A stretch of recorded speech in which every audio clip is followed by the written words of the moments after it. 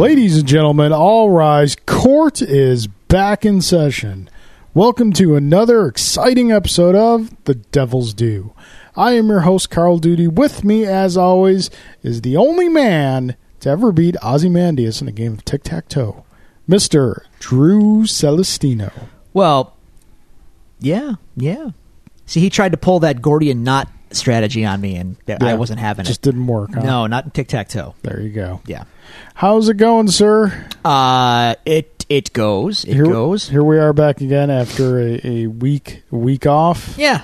So we were busy. Let us get to the opening statements. How have your weeks been?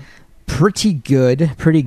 I'm trying to think where to begin. It's been kind of exciting, kind of not. But if we go back far enough to the last episode, we had some milestones. So we had Cinco de Mayo, which we celebrated at your place on Cuatro de Mayo. Yes. And that consisted of tacos, margarita for myself. No one else partook, but that's okay.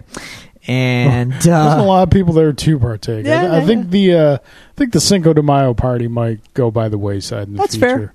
It was once a heavily tended event. And now it's just kind of adulthood and kids and life tend to put the damper on certain historical gatherings. So we'll see how that goes in the future. Yeah. But I had a good time anyway. We watched Machete Kills, which I had not seen. No. It was as advertised. It was awesome. I think I might prefer the first one. Well, I mean the first one. But the second one definitely leans into the, okay, this is just over the top insanity, so we're just going to roll with it. Which is fair. And then, obviously, you could tell that was going to be the case when they showed the trailer for the, air quotes, third one before the second one. And it's like, okay, what is happening? Machete Kills in space. Yes.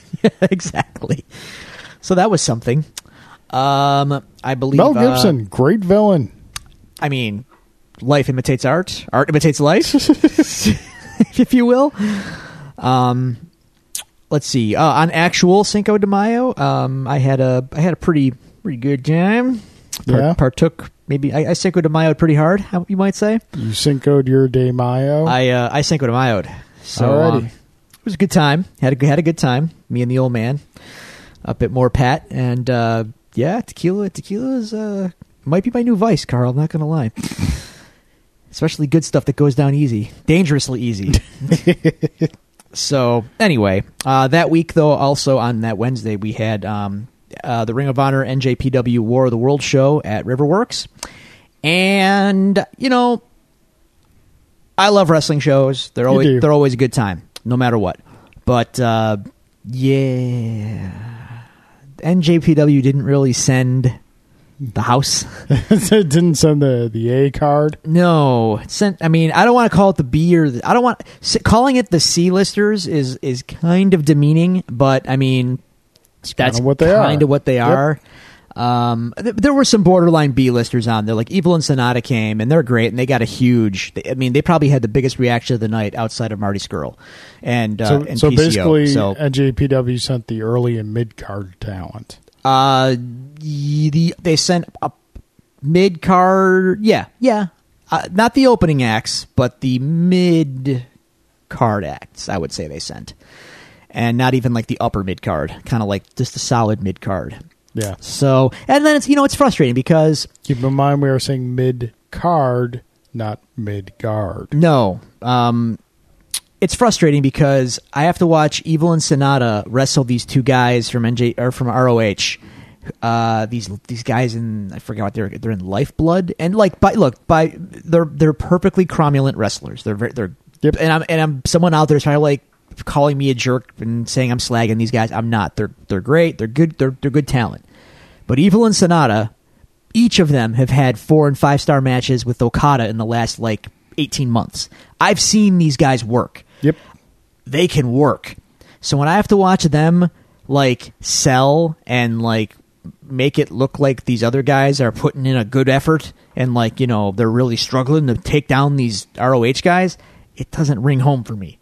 Because these guys are, no pun intended with my All Elite Wrestling shirt on, because our NJPW is not All Elite, but, Evil and Sonata are elite. I'm just saying it. And I'm not going to watch them, sell for these other guys. Like, come on, man, this should be. Yeah. I'm not advocating squash matches, but it was way too competitive for what it was. But I digress. I still had a great time. But I got to tell you, Ring of Honor is not looking promising going forward. So, I mean, as you mentioned, you're wearing an All Elite Wrestling shirt. Yeah. When are they going to start doing stuff? Okay, so allegedly, Like, are they gonna television have a is going to be TV announced. show? Yes, they're going to have a TV show, and allegedly it's going to be announced tomorrow. I don't know anything else besides that, and nothing is official. Of what, when, where? TNT live, and that's all we know. How funny would it be if they went to USA? They won't go to USA. That's where Vince lives. I thought USA was. Oh, they're just losing SmackDown. Correct. Raw will still be Monday night on USA. So TNT though, Turner Broadcasting, former home of WCW. Yep. Things are full circle. They will not be going head to head with WWE, so don't look for that. Probably not. They have to establish themselves first before that even gets remotely a possibility. But anyway, still fun, but man, Ring of Honor is in trouble. If NJPW ever does, like, say, you know what, we're cutting ties. Oh boy, Ring of Honor is long. They're for the world. screwed. They are screwed because their guys are just. No one cares about their guys, man. Yeah, their guys come out. The crowd kind of goes like, eh. Outside of Jay Lethal, who has been there a long time, and he's a ring veteran. Everyone knows who Jay Lethal is. He's been around. So people pop for Jay Lethal. Flip Gordon, because he used to be tied in with the Elite before they left, so they pop for Flip Gordon. And Marty Scurll. Marty Scurll also part of the Elite. And as soon as his contract's up in a few months, bye-bye ROH. He's going to All Elite. And, once those guys are gone... So, question. Yes. You've got WWE, yes, AEW, and Ring of Honor. And Impact. Okay, so there's more domestic brands. Yeah, Impact used to be called TNA. We LOL TNA. That was a meme for a long time because they were just a joke for a long time.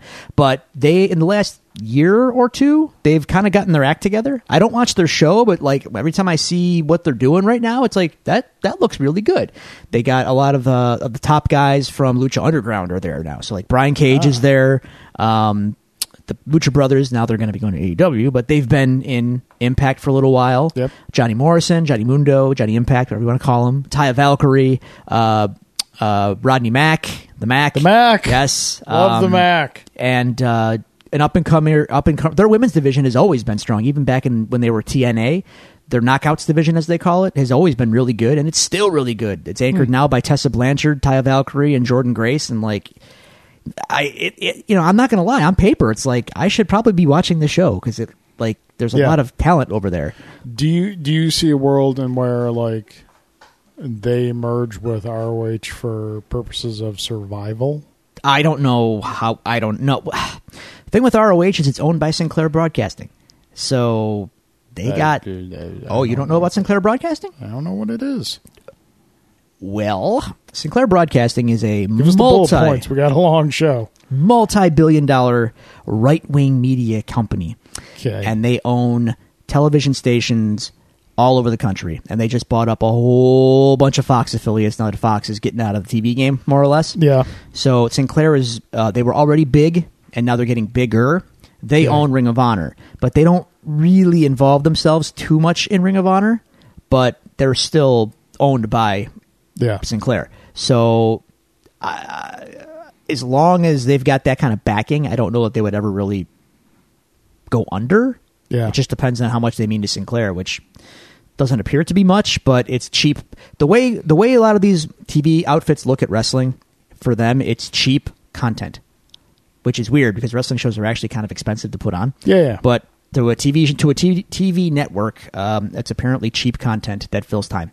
Well, I mean, it's kind of probably falls into that reality TV in a roundabout to a degree. way. I mean, you're not think about and that's always going to be cheaper than like shows or whatnot. Yeah, I mean, you don't have to pay script writers, a full crew, catering. I'm guessing one episode directors, of writers, etc. Law and Order, whatever, is more expensive to produce than one episode of Raw. Probably. Yeah. Don't quote me on that, but I would assume that's correct. So anyway, wrestling, yay, that was fun. We should maybe one show in the not too distant future, do I know you're adverse to lists, but do like the top 5 media brands or like intellectual properties or whatnot that need to be owned by someone else. Ring of Honor, we DC. Yeah. Oh God, we'll talk about that.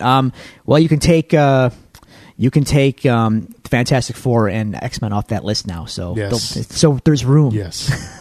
Okay. So that was cool. After that, not a lot. I mean, weekends are weekends. There was a lot going on here and there. Mother's Day was cool. We had a little thing here. My sister came over with my niece, my little baby niece, and Grant got to hang out with her. He was hilarious with her, by the way. He was like freaking out over seeing another infant. It was kind of funny. I'm not the only one. Oh, dude, it was hilarious. He was like freaking out, like, "Oh my God, look at her!" But that really that kind of covers it. Other than that, I'm back in the gym, doing pretty good there. My new guitar, after 2 years of waiting, finally arrived. Cool. It's glorious. Is it this one here? It's the one that's over there. Oh, okay. The green strap kind of hiding. It's fantastic. It is called Metroid, and it's amazing. Have you hooked up to the Penny Marshall app yet? The amp, the Penny Marshall amp. There's no I don't have any Marshall amps here. Don't you remember? Well, that's a cabinet, not an amp. What's the difference? An amp is the thing on top. That's an amplifier. The cabinet just is speakers that you plug into. But have you hooked up to the Penny Marshall speaker? No. Okay. I've hooked it up to the Mesa rig. That's my rig. The other one's my dad's. That's here for show until he picks it up. So anyway, I've actually started tracking some guitars for the Long Cold Dark record. I've got quite a bit done on one song. It's going to be a process with the lad and doing this. So even though I can do it silently, it's still hard just to have uninterrupted blocks of time where I can come down here and work.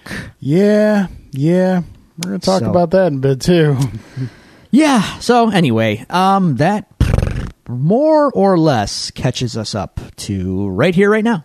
Cool. How have your weeks been? Seeing as we've spent some of that together. My weeks have been good. Like you mentioned, Cinco de Mayo, we had fun there. Mother's Day was good. I got Julie a hammock for the outside. She's wanted one for a long time, so I got her one. So she was very happy. Did you get it in the hammock district? No. Got off Amazon. Oh, Hank Scorpio would be very disappointed. Let's see. This past Saturday, we had Duty Dice Day again. We did. We had a great turnout to Duty Dice Day, including you and Jen. Yeah, we made it out, man. We had the day off together, and it was like, hey, let's go. Yeah. Especially since we didn't do game night the night before. It was a lot of... Why didn't we do game night the night before?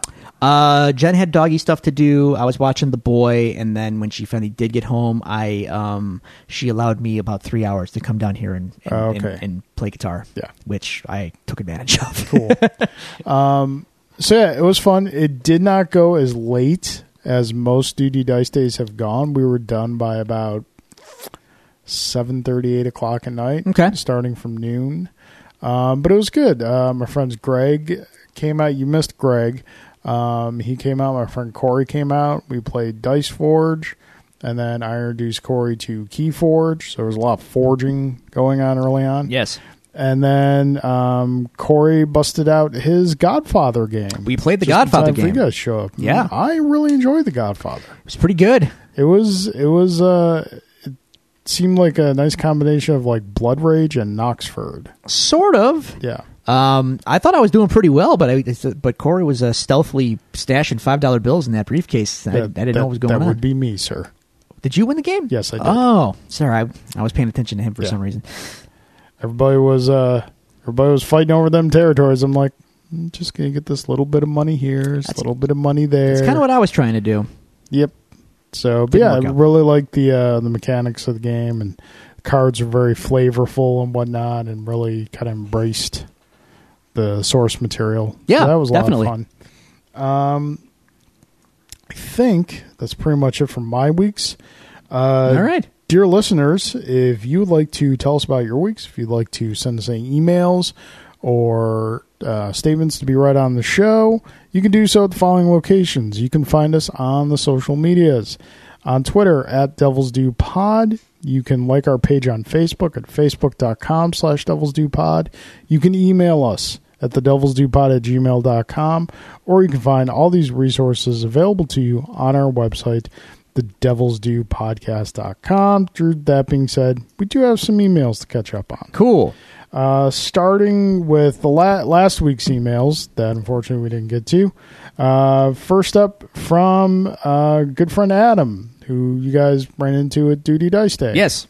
Then again, this email is from last week, so good evening, amigos. Hope these questions find you well. Drew, Hey. how is that toy song coming along for Carl? Toy song. You know about me having all the toys. I can't sing it on the show. It's too vulgar. Where do I go? Oh, that's another thing I did over there. I saw on Cinco de Mayo before the party started. Yeah, I couldn't make it. I went and saw the 30th. Yeah. Folks, we're old. Yes. 30th anniversary screening of the 1989 Batman. I wanted to go. It was great. It was really great. It really holds up well. I tweeted and Facebook post that I'm in the theater to see, Batman 1989 for its 30th anniversary screening. If I wanted to, in the same theater, I could also see Captain Marvel, Avengers Endgame, or Shazam. What a wonderful time we live in. This is the times we live in now. Yes. That was great. It was a lot of fun. There was a really cool little intro by Ralph Garman, and despite the film's problems, it still holds up very well. That's awesome. Would have liked to have gone see Batman Returns because they were doing all four of the 80s, 90s Batmans in theaters. But I just couldn't make it out for that one. Returns is interesting. It's an interesting movie. Yeah, to say the least. Yeah. It's got some. It's like the first one. It's got some really great things about it. Yeah. Then it's got some things that just don't work. Yes, that's all fair to say. Yeah. I think the thing that bothered me most about it was just the radical departure of the Gotham design of the first movie. That always bothered me. Gotham in the first movie, there are spots where you could tell it's a soundstage. It's a soundstage, and there are spots where you could tell it was filmed on location somewhere. Yeah. Batman Returns, it's all set. Yes. And it's not great looking. It's designed well. It is, but I think it's the design that I didn't like. But it makes the film seem much smaller. Well, definitely. And I think the thing with Returns that bothered me, though, is like the palette and the look of Gotham in the first movie is very rusty looking. Yeah. And kind of it looks very lived in. Yeah. And worn and dirty. And then Returns, it's very silver and bluish. Very like black, white, silver, blue. And I mean, you could argue, well, Tim Burton, of course, but I think they should have maybe stuck with the visual language of the first movie a little more. Yeah. But it didn't quite work out that way. I guess. I mean, Anton Firth, the designer of the first movie, he died, so that's why they went with a different direction. But they kept the Batmobile at least. They did. Best Batmobile. It is hands down. Anyway. Okay. When going back to Adam's question, when I finish Hollow Knight in the year 2022, what game should I take a spin on solo adventure on the Switch? Oh man, by then it's going to be so many more. I don't even know where to I don't even know what to say.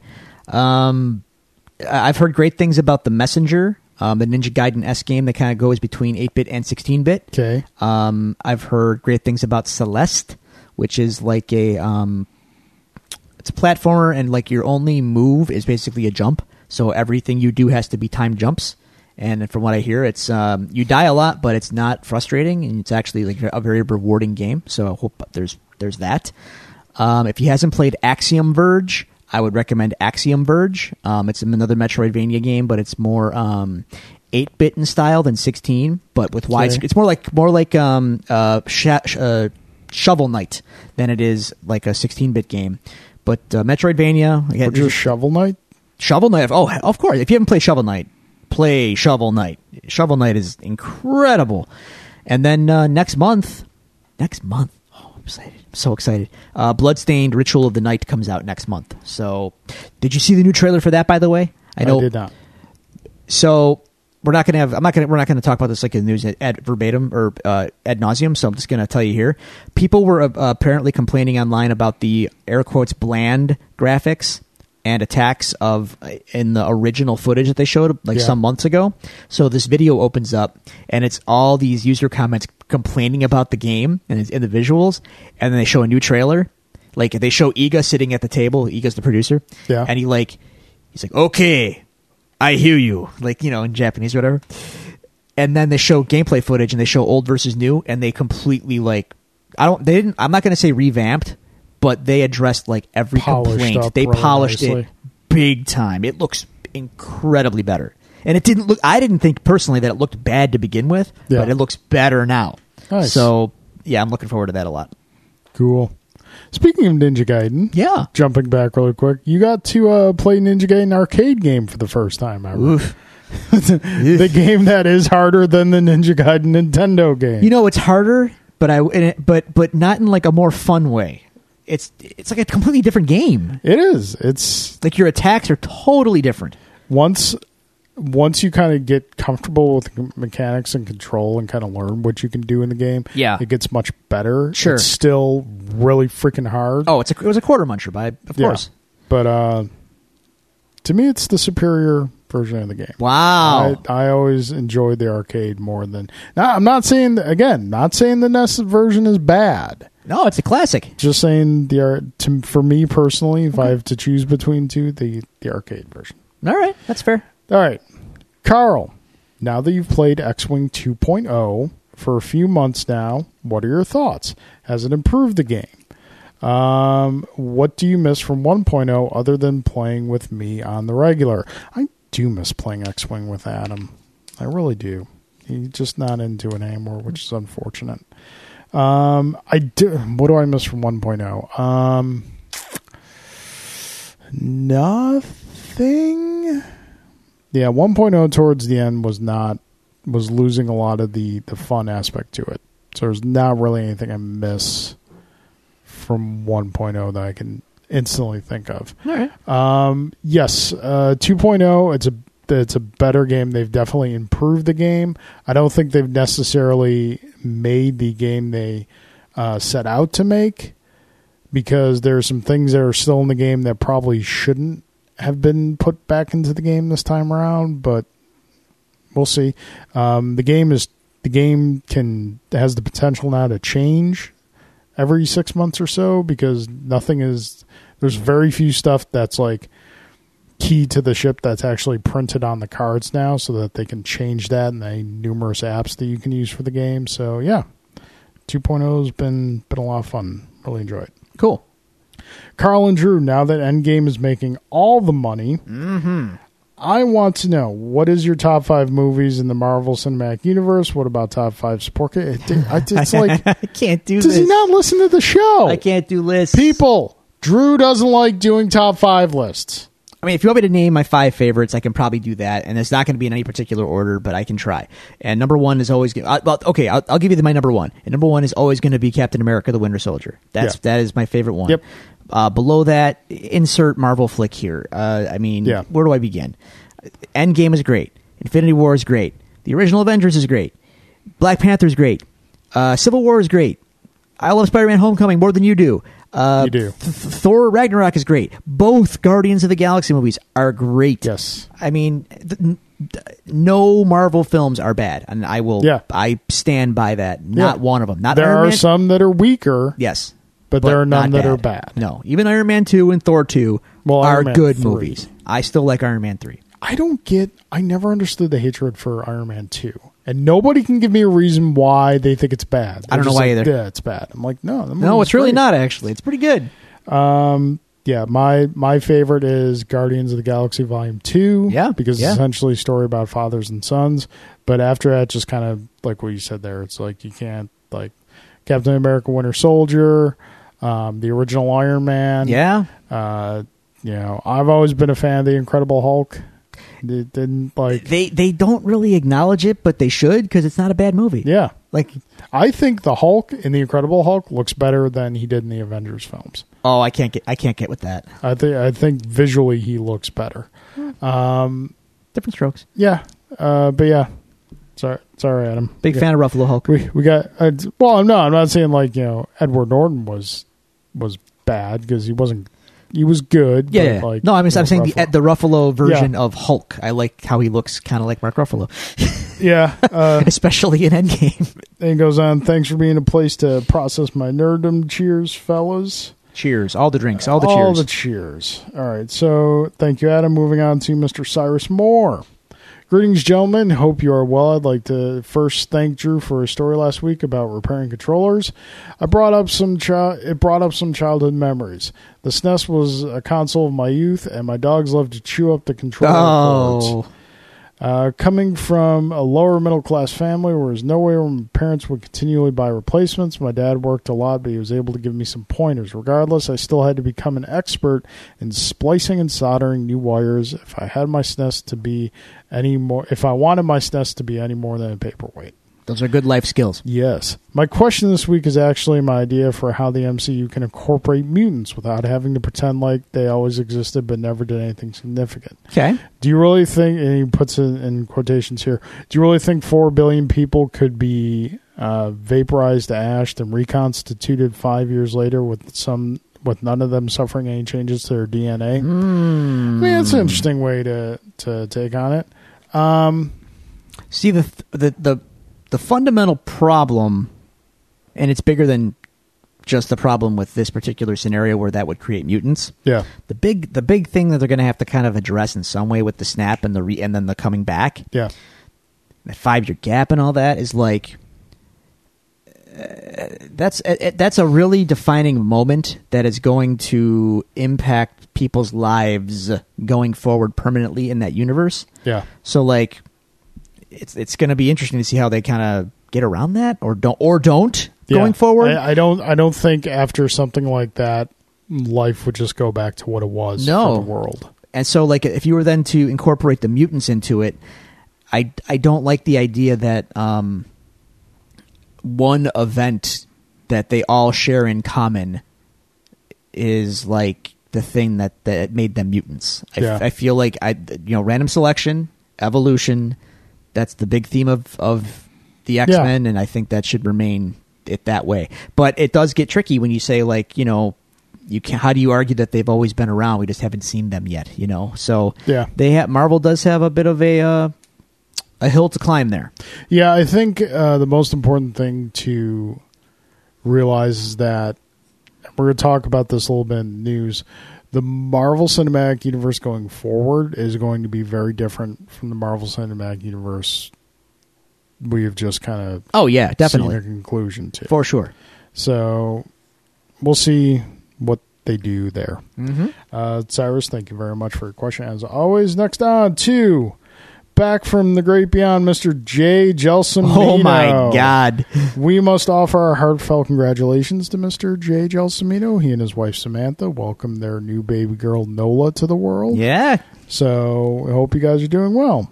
And it looks like we have an answer to that sentiment in the first question. Drew and Carl, what the hell were Samantha and I thinking? I mean, you guys maybe should have asked us first, and we could have told you. Probably not a good idea. I've always found it prudent when a major life decision is at hand to seek wise and godly counsel. That's us. Sure. Yeah. Trust. Come on.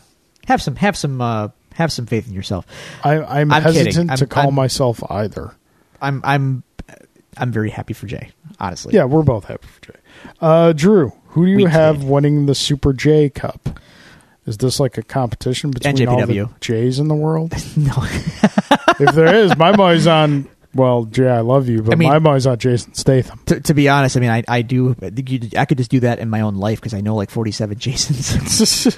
The J Draft. The J Draft? Oh, God, don't put me in that spot.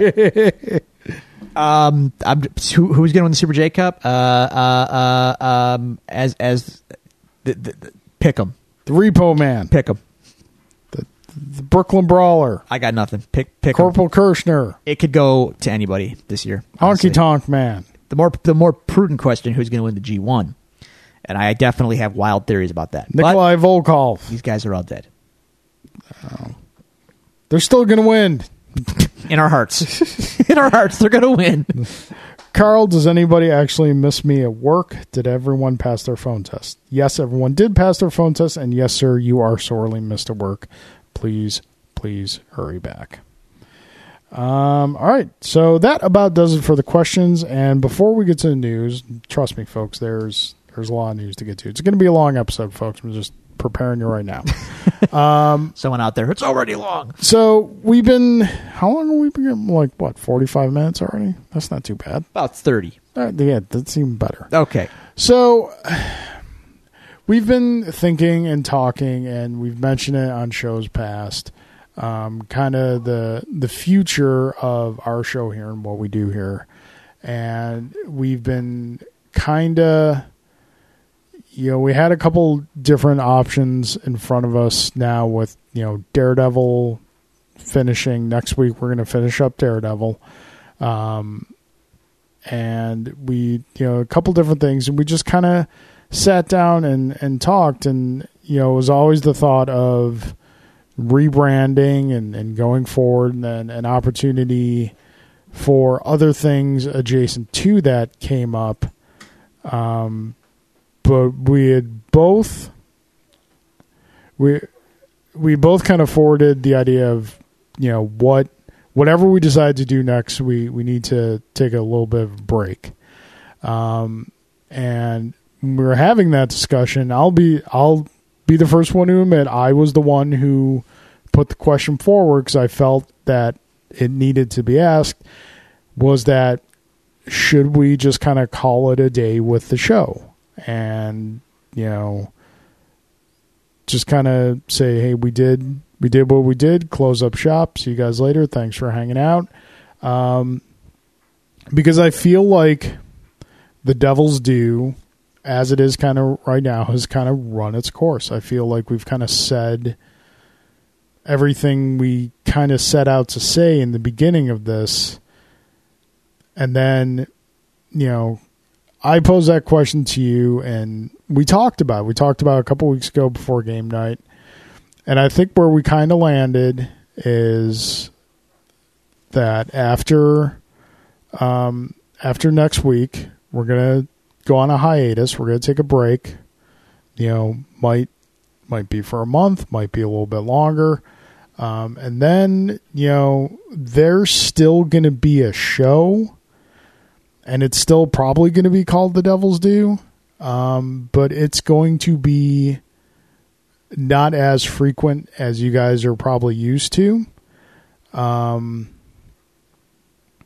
it ultimately just comes down to we both have responsibilities in this life, ever-growing responsibilities that require more and more attention, and they're good responsibilities to have and things we want to give attention to.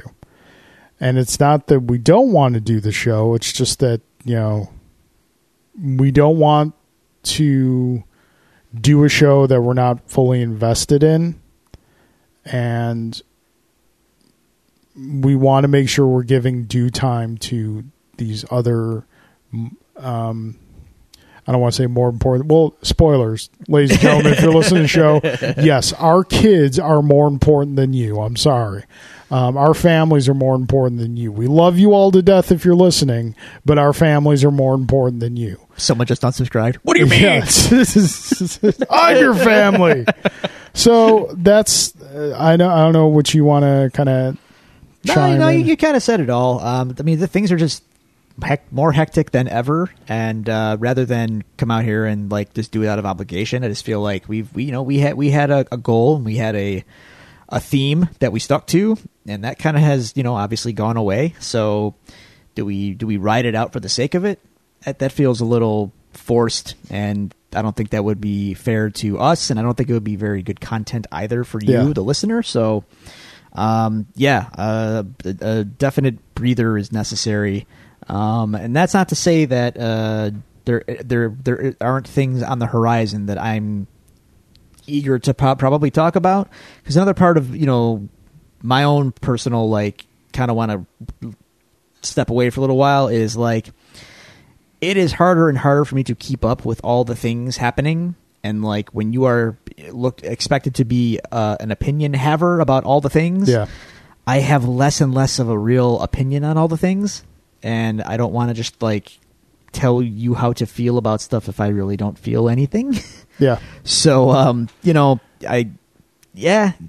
we're living in a gloriously saturated time of geek content. And I can't possibly follow all of it. Yeah. So I pick and choose my battles, and the rest I kind of, is kind of water under the bridge, and we'll see where it lands. But there are things coming up that have my attention, which we'll talk about very shortly, actually, in this episode. I think after next week, you probably won't hear from us till Spider-Man. We'll pop in and do July-ish. a review on that. After that, though, we may be off until this new Watchmen series. That's the big one for me, which we're going to talk about. We're both looking at that, and also we could leave with that if you want, but no, we still got some news to get through. Okay, but after that, there's a question of unfinished business with the Star Wars universe, with the Rise of Skywalker. Rise of Skywalker's coming. We've done Force Awakens and we've done Last Jedi, so we'll be there for the end. We'll be there for that. Also, don't forget that this summer, probably after Far From Home comes out, I would fully expect Marvel to formally announce the air quotes untitled films on the slate for Phase 4. So I'm sure that's going to open up a lot of doors that we're going to want to have some chats about. So, So, we're not going away. We're just kind of taking a break. We're going to pop in every once in a while and say hi. It's with the advent of social media, man. You can find us and chime in anytime you want, and we'll get back to you. We'll talk. I want to give, I'm sure Drew shares this, a supreme, heartfelt thank you to those of you who have listened, whether you've been with us from day one or you just found us recently. If you just found us recently or really digging the show, I'm sorry. Well, there's 100 and some odd episodes you can go back and listen to. Go back and listen to all the good stuff. But definitely a heartfelt thank you to everyone who has supported us, everyone who's listened to us over the past couple of years we've been doing this. And I think we're both in a really good place with this decision, and I want to thank you, because again, we've talked about before. I kind of dragged you into this kicking and screaming. Sort of, I had to put you into a full Nelson lock to get you to agree to do a family friendly show, and you met me where I wanted to be on a lot of this stuff, and this show is just as much what it has become. More so probably because of you than because of me. Oh, so stop. You're welcome. It's my pleasure. Actually, no, it's probably your pleasure. It's both of our pleasures. It's been fun. It's been fun. You dragged me in and I was reluctant, but no, it's been a great time. So we have one more of these in us, and then we'll take a little break, but we look, go on a walkabout. Yeah, there you go. I'm going to go find Paul Hogan. You're going to be like, just kind of walk the earth. Sure, like Kane from Kung Fu. Don't worry about it, man. It's all good. We're still here. We're happy. Things are good, and we will be around. If you know where to look for us, you can find us. We're here for you. So we'll be around. Yeah. So by all means, get those questions in for that last. Yeah. Seeing as we have one more show, you better send in questions and comments and stuff, y'all. Yep. All right. So where do you want to begin? Let us go to the news. Some of these we can just kind of skim over. Well, I'm going to do the stuff we can just kind of shoot over fairly quickly. Okay. So, Drew, did you know they're remaking Final Fantasy VII? I did know that. It was announced a couple years ago. 3 years ago, I think? Yeah, it's been a little while. And we've heard nothing until this past week where a trailer dropped? Well, at one point, maybe a year-ish ago, they announced that they weren't happy with the progress, and they sacked the team that was on it and brought it in-house. Ooh. So this has now been a year since then, and we got a new trailer finally. Sure. Yeah. Okay, look. As Alan and myself are playing Final Fantasy VII again on Switch now. Yeah. I'm knee deep in this, and I think I brought it up on the show a few weeks ago, where I'm rubbing up against it. Phrasing, where it's clearly a game, and it was made at a time when narrative storytelling, and a more cinematic presentation were like a new thing. Yeah. And they went all in on that, and it's great, but it's also rubbing up against the technical limitations and the genre conventions that Square was traditionally attached to, that being turn-based RPGs, random encounters, that sort of thing. And it makes for a very disjointed kind of game in a way. It's still a great game, but it's also a very odd game. So they're remaking it, and they're making it look all super pretty and nice, and voice acting, and it's no longer going to be turn-based. It's going to be real-time action combat, and I'm not sure how I feel about those changes, but maybe it'll work, maybe it won't. But I don't like. I'll be honest with you. As cool as it looks, and it does look cool. Like, I'm not. Don't get me wrong. Yeah, the world of Final Fantasy VII is very. People love it for a reason. It's very. Square makes pretty games. Yeah, that has always been a staple of them. And not just whether or not the game is good or bad. You can always count on it being visually beautiful. And not only that, I think 7 resonated for a lot of reasons because it was so unique visually, and its world is very distinct. It's iconic at this point in a way. So seeing it, fully realized and rendered and, yada, yada. Yeah, it's exciting. But the real-time combat is a little scary to me as an old schooler. And I don't, as far as I know, their plan to release this it's not going to be Final Fantasy VII Remake, $60 at retail, here you go. No. It's episodic. Which leads me to believe, it'll be $40 for that first chapter, $30 for the second, $20 for the third, or something like that. So you get a nickel and dime me to get the whole game. And then there's the DLC component. What's that going to look like? Because it'll be there.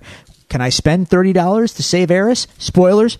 I hope not, but I don't know. I don't know what to make of it. You better call her Eris, not Aerith. I could go either way there, but I kind of feel you. Yeah, I mean, I played the original back in the day, and it was great. And I always did find the transition from like the CG cutscenes to the block characters very kind of jarring. It is, but I like to see kind of like the uniformity of it now. Use your imagination.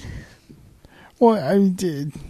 But like I said, it was pushing the boundaries at a time when they were still sort of hindered, by technical limitations. So my interest in this is tepid at best, and it's all going to depend on price point. Yeah, whether or not I get involved.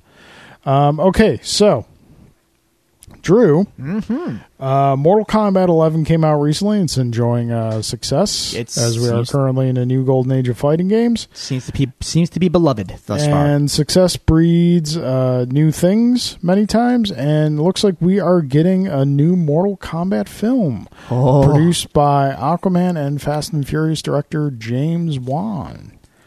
That's I'm not gonna lie. That's a big get. A couple of months back, I went back and watched the original Mortal Kombat film. Yeah, and I was just talking with someone today about this. The visual effects look terrible. They're really. It's like, hey, remember what 90s CG looked like? Looked like this. They all couldn't be Jurassic Park. Yeah. And the film did commit some very grave sins, like we never got a Scorpion Sub-Zero fight. No. But for the most part, it holds up. And it's good. It's a fine film. It's not a great film. It's a fine film. For what it is, it's good. The fight scenes are tremendous. Yes. And honestly, like if you're going to a movie like this, that you better deliver in that department, and they really did. Yeah.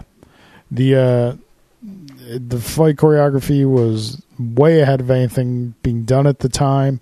Kerry Tagawa as Shang Tsung is great. I love the fact that we're getting, DLC of him as Shang Tsung in the game. Sure. But yeah, I'll be interested to see what they do with this. James Wan's on board, so that's gonna the action will be solid. Action's gonna be solid. If anything else, it'll be the effects are gonna be better. The question I have about it is what are the studio's expectations for it? Yeah. And what I mean by that is, let's be honest, the original Mortal Kombat film, fine and all. Yep. But they couldn't really give you the full experience of Mortal Kombat because they stuck to a PG-13 rating. And in this day and age, do they have to do that again? I don't know. My instinct says yes, because they want that box office, but they also know that the property is the property, and they might say, you know what, we're throwing caution to the wind, let's make it rated R and give you all the violence that you expect from a Mortal Kombat game. I think that, because of movies like Deadpool and Logan, there's a strong chance this will be rated R, and I hope that's the way they go, because that's Mortal Kombat, man. You want to make a PG-13 fighting game movie? Make Street Fighter. Yeah, for real. You want to make an R-rated one? Make Mortal Kombat. True that. So yeah, cool. Look forward to that. It's got my curiosity for sure. Just reported today, Disney has gained full control of Hulu. Well, there's all your Fox movies. Yep. I really think Disney's kind of going to use this as an outlet for more adult-themed media. Yep. And keep the more family-friendly stuff to the Disney Plus app. I think it's a smart move. It's the most obvious thing in the world. Yep. Gives them a platform to bring back Marvel Knights. If they so choose, yeah. Fingers crossed. And that also kind of explains those show announcements on Hulu Plus. Yeah. Or on Hulu, like Ghost Rider and Hellstrom. Ghost Rider not being... Leave Robbie Reyes alone. He's fine. Johnny Blaze and Danny Ketch, go home. And before Danny Ketch, there was only Johnny Blaze. And someone out there was grumbling about that too. But then we grew to love Danny Ketch. And someone out there right now, like you, is now grumbling about Robbie Reyes. Into the kid. It just looks wrong with a car. I like the car. It just looks wrong with a car. Look, man.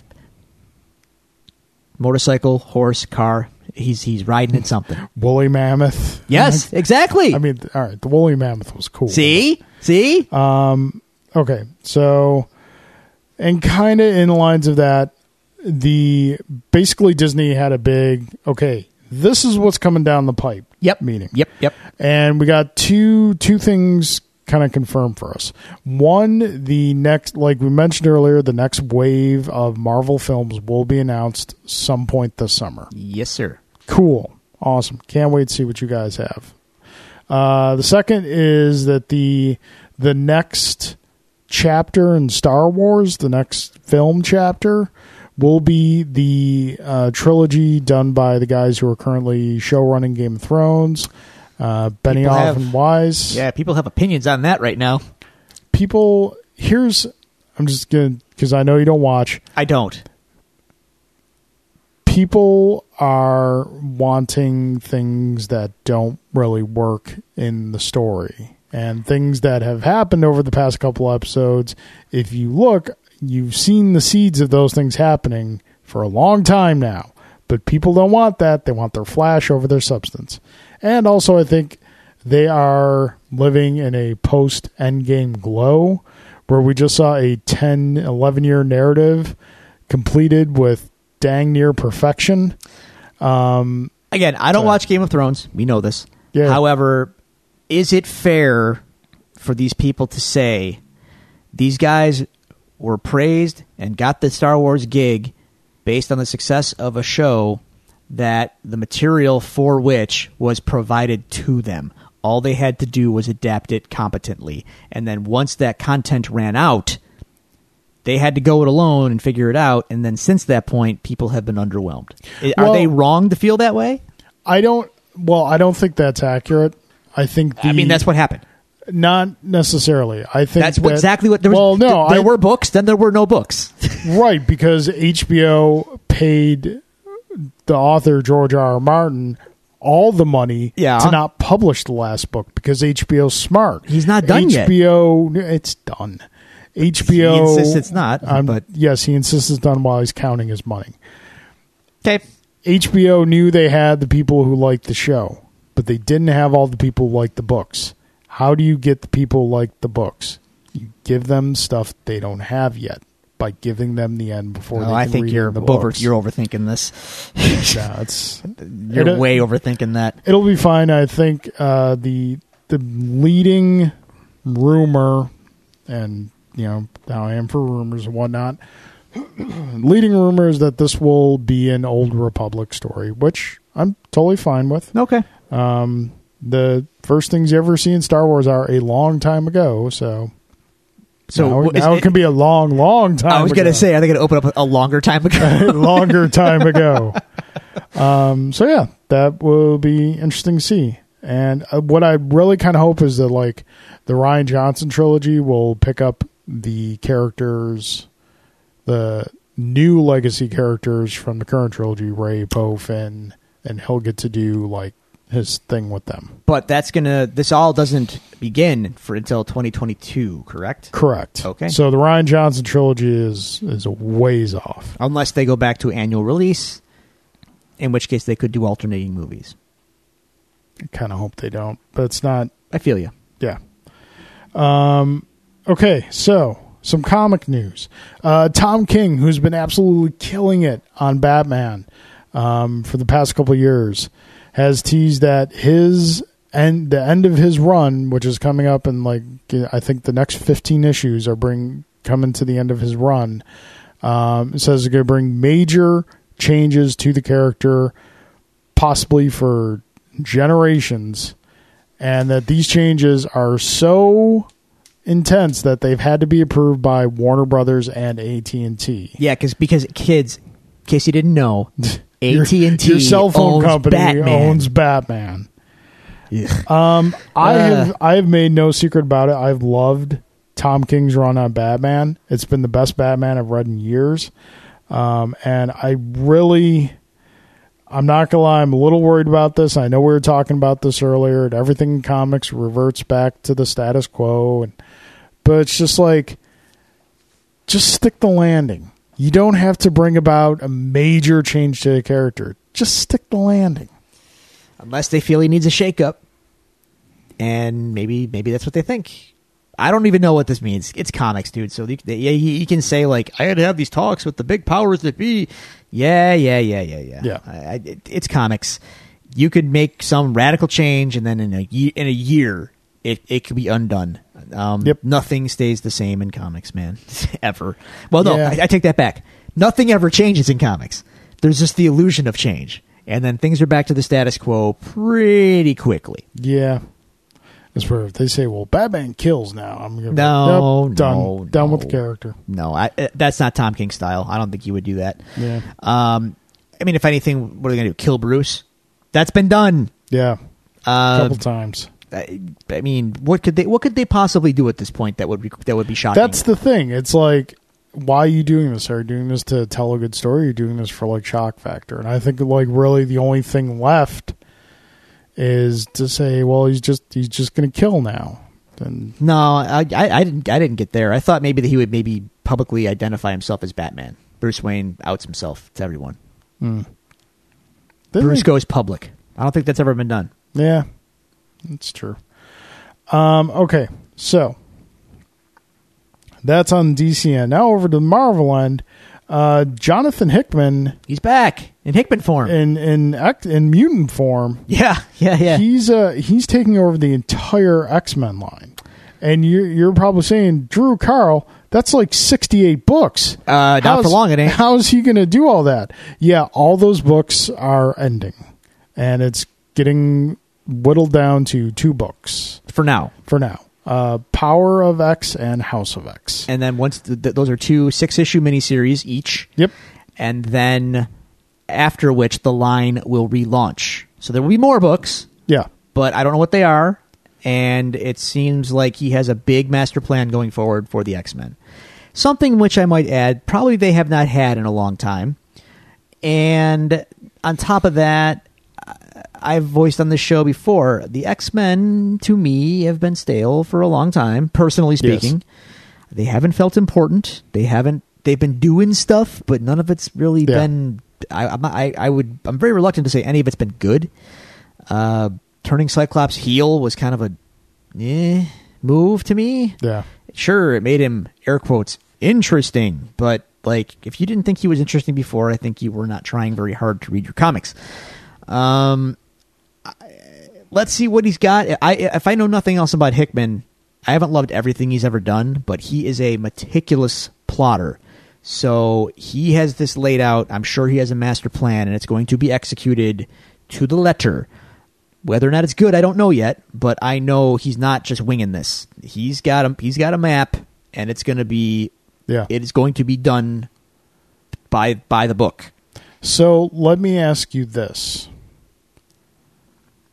Would you be willing to give these new books a chance? Sure. All right. Yeah. I mean, show me the pitch first, I guess. But I mean, if anything else, and I've read this elsewhere, they said that this is like the most radical shake-up that the X-Men books have had since Grant Morrison came on when he did New X-Men in the early 2000s. Guess what? That got me back on board with the X-Men. Yeah. Because I had fallen out in the late 90s. I couldn't keep up with all that nonsense. It just got ridiculous. Like, Age of Apocalypse happened, and I was like, what? Age of Apocalypse was great. And I tuned out. And I never came back until they relaunched it with New X-Men. I stuck around for a couple of years after Age of Apocalypse, but then it just got, like you said, to be too much. It's too much. And if you read the Morrison Manifesto, not to bring this back to Grant Morrison, but I'm just for comparison's sake, he points that out. He says this property is a mess, and I want to bring it back to a simple take. Here's my roster. Let's get back to the Claremont feel and focus on these characters and their investment in their lives, and not the melodrama and the crossovers and the really wild, wacky shenanigans that they all get into. And you know that was the way it was for a good little while. And then since then, Whedon's run was good too. So I would say after Whedon, X-Men have just kind of been floundering. Yeah. And then you find out, and obviously the average reader might not know this, but then you find out the corporate reasons for these things, and that being the Fox deal and Marvel deciding that they're not going to push any properties they don't control in cinema. And that's how you get the X-Men and the Fantastic Four in comics going away or being minimized and feeling like afterthoughts. Well, that's not an issue anymore, because now it's all back under Marvel's control. So now they can kind of put the X-Men back in a place of prominence, hopefully with a plan. And one that pushes them forward in a good way. Yeah, cool. Yeah, hopefully. I want the X-Men to be good. The world's a better place when the X-Men are good. Yeah. I'm not going to lie. Okay, so probably the two biggest things we're going to talk about news-wise this week are we got a couple trailers over the past couple weeks. We did. Starting with the newest Spider-Man Far From Home trailer. Boy, man. Okay, number one, I got to tell you, I like how they did it. Yeah. Spoilers. They gave you the week, and then they gave you the trailer, and Tom Holland opens the trailer saying, this trailer is going to spoil the crap out of Endgame, so you haven't seen it, get out of here. Yep. Okay, well played. And then, especially coming from him, who has spoiled so many, many things. To the point where he's not even getting scripts anymore. That's funny. Well, we got a trailer. We do have a trailer. And it as advertised, that's a post-Endgame trailer. Yes. In fact, it's so post-Endgame that it makes me look back at the original trailer and like astonishment, like, wow, they really kept things under wraps. Yeah. Oh, my God. So, yeah, it's a lot of people are freaking out over this trailer because all the things that were said in the trailer. Multiverse. Mysterio is from Earth, not our Earth. I'm calling shenanigans. I mean, it's Mysterio. It's Mysterio, dude. He's a liar. Everything is about illusion. Yep. Everything is about illusion. His first appearance, what did he do? He pretended to be a hero. Yep. To try and get people to like him, and he was actually the villain the whole time. Yes. So I think here's what I hope doesn't happen. I hope Marvel doesn't know that we know that and then keep him the good guy just to subvert our expectations. I don't know. We'll see. I got to tell you, I like everything I'm seeing though. It's exciting. There's a lot going on here, and it asks a lot of questions because the post snap is going to be addressed. Mm-hmm. People are gone now. Tony's gone. the kids are back from a 5-year gap that they didn't even know that they were in, and Yep. and like, you know, there's a lot here happening, and it is exciting. It is exciting. I'm okay with most things in the trailer. Yes. Not so much a fan of the whole Mysterio kind of taking Iron Man's place as the mentor of Spider-Man. I'm not crazy about him knowing Peter is Spider-Man. Yeah, it's the MCU, man. Everyone knows everybody. And I guess MJ is. She's MJ, but she's not MJ. Yeah. Don't get me wrong. He's too young to have met proper MJ yet. I have no problem with that actress being MJ. I'm just not crazy about how they depicted her. Like, you need to fall in love with MJ from the moment you see her. Yeah, I feel you. She was just kind of there, and it was awkward. And now it's like, oh no, now they're kind of a thing. Like, okay. And that's but my my counterpoint is that that's not MJ. That's an MJ. It's not the MJ. The thing that leads me to believe it might be the MJ is that she knows he's Spider-Man. Yeah, again, it doesn't matter. It doesn't matter to you because Spider-Man's not your guy. I like Spider-Man, and I like the comics where, you know, the old Parker Luck, and he's, you know, his secret identity is very important. But in the MCU, it just doesn't make a lot of sense for him to have one.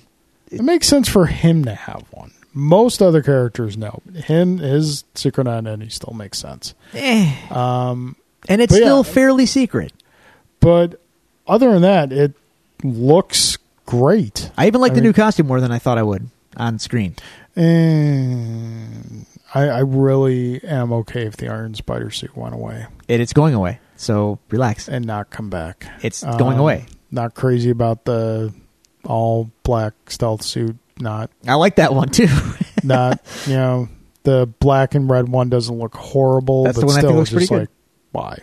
Just no. Gotta sell them toys, man. He's not Iron Man. Nobody's on special missions from S.H.I.E.L.D., so he's got new toys. So, okay. So yeah, that was that. We have our tickets. Yes, we do. Want to see it? Yeah. Very excited. Okay, other trailer came out. We didn't know this one was coming. Just kind of got dropped on us. Yes. We got a trailer for the new Watchmen HBO series, full trailer. Drew, go. I mean, it has my attention, and I think that's what I have put out there on social media and whatnot. Yeah. I didn't know what this was going to be, and there's a million ways that it could have gone wrong, and there's a million ways it could have gone right, and it looks like they are going in a direction that is the right one, in my opinion. I've said it before. Watchmen is a very dense book, and it's very much a product of its form, that being a comic book. Adapting that into another medium, as I've said before, is nearly impossible because it changes. The story itself is part of it, the form. And once you adapt the story to another medium, it's no longer the same. It's not saying the same things about the medium that it's being ingested in. So keep in mind, you're probably going to be saying all this again. Yes, well, this is all part. Let's just. I'm drawing the line here. This is part of our Watchmen discussion from here on out. This episode, we're going to be discussing Watchmen, and basically, it's going to be Watchmen. Yes, the best and worst thing to ever happen in comics. That's fair. That's a fair take. So they've gone in a new direction, and they're saying that this is. I think Lindelof said that the book is effectively the Old Testament, and it will be honored, and it will be referenced, and it will be the groundwork for everything. And then the show is basically the New Testament. Therefore, it's the sequel. Yeah, and everything that happened. So this is.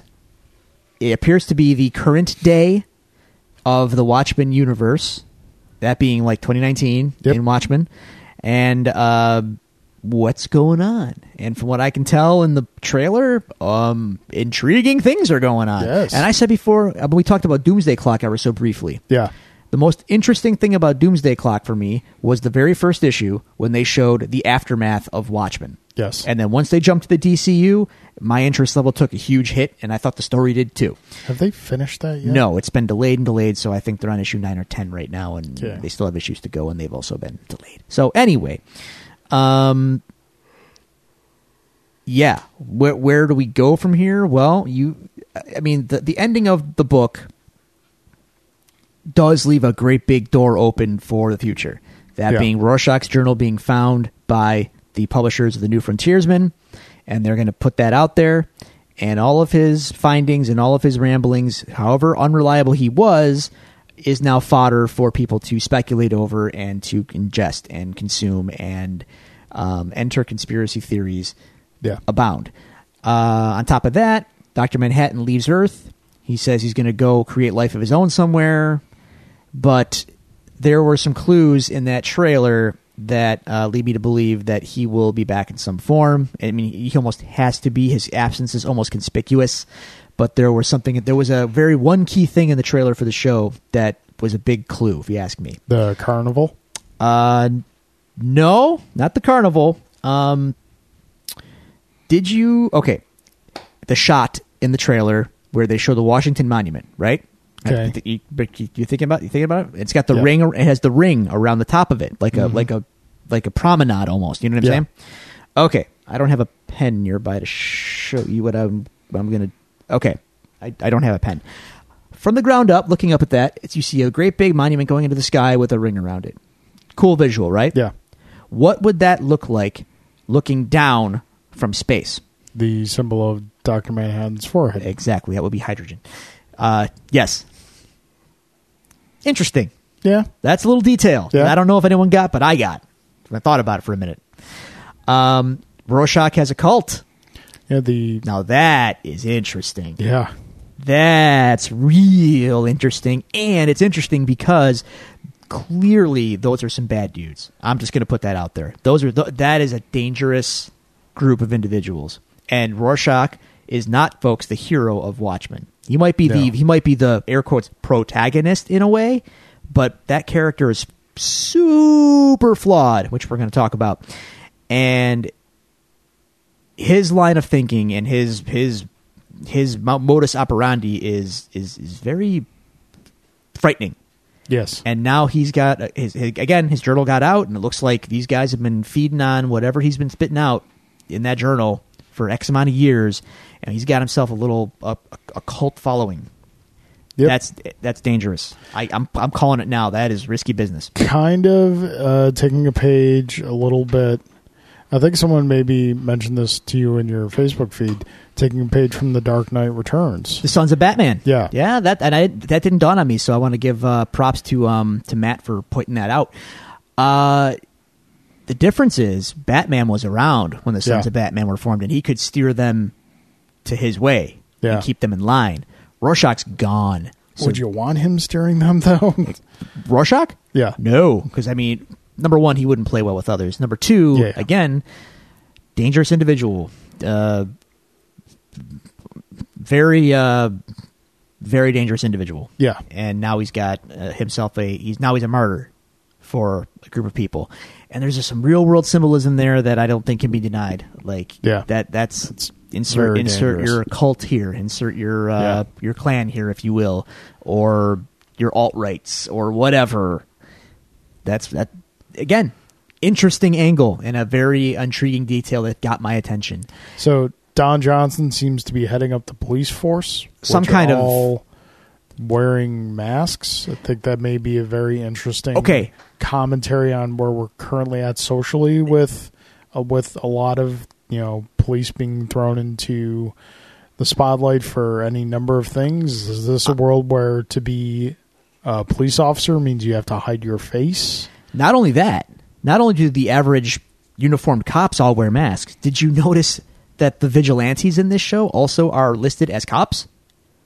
No. Yeah, they are. So on the cast sheet, when they explain all the characters, that being I can't remember their names off the top. The only one I know for sure is Looking Glass, because it's got the mirrored mask, Cobra Commander style. Like I thought was pretty sweet. And Panda. pandas listed, and it's a dude in a big panda suit who you can see in the shot when they go into the police room and all the cops are like sitting in that big conference room. You see, there's a dude in a panda outfit sitting there with all the cops.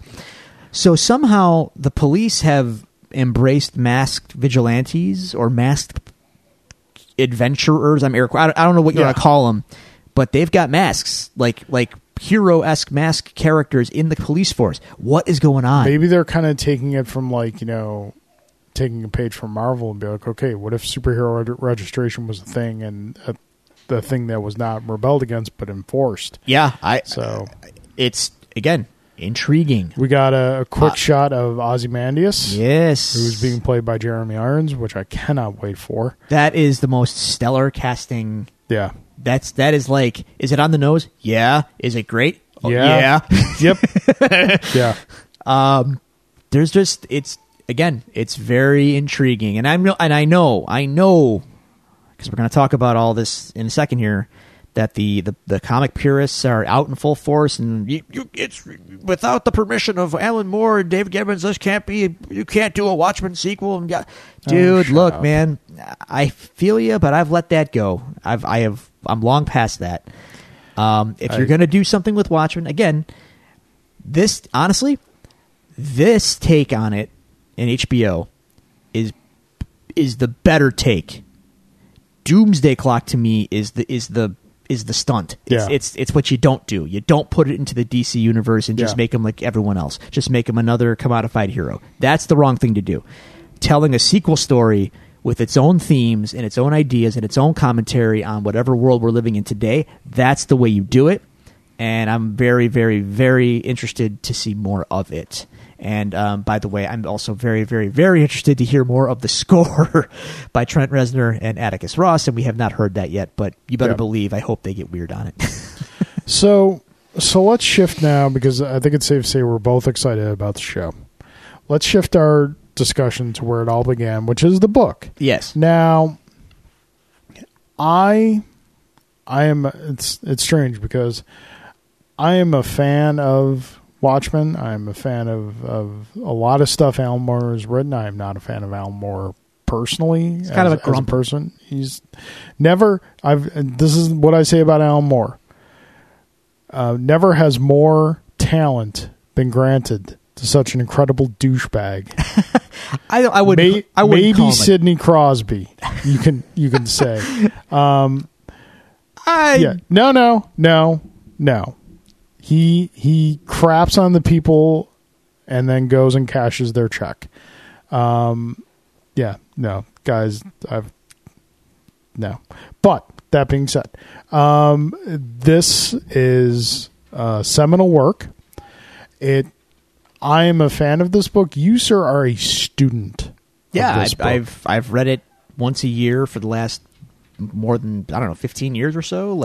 It's great. It came out. It was originally published in 1986. Yep, around the same time as Dark Knight Returns. The Dark Knight Returns, and these were big year for DC. Yeah, these were two seismic events that changed the landscape of comics. Yes, not just DC Comics, but Marvel Comics, all of comics.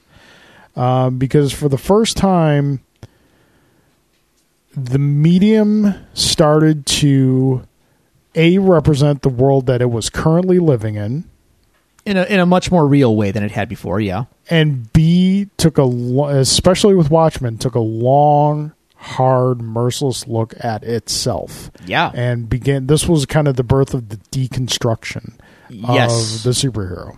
Yes, and like we said, it's one of the best things to happen in comics. It's also the worst thing to happen in comics. But let's focus on the positive for right now.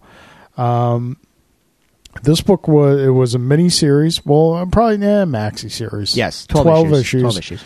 I think anything over 6 is considered maxi. Yeah, semantics.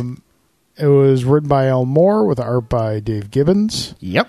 And it is essentially, I don't want to say a caricature, but kind of a funhouse mirror of certain established characters in the not necessarily DC Universe proper, but characters that have been acquired by DC over the years. They're originally part of a company called Charlton. Yeah. Charlton. So the Charlton characters were acquired by DC.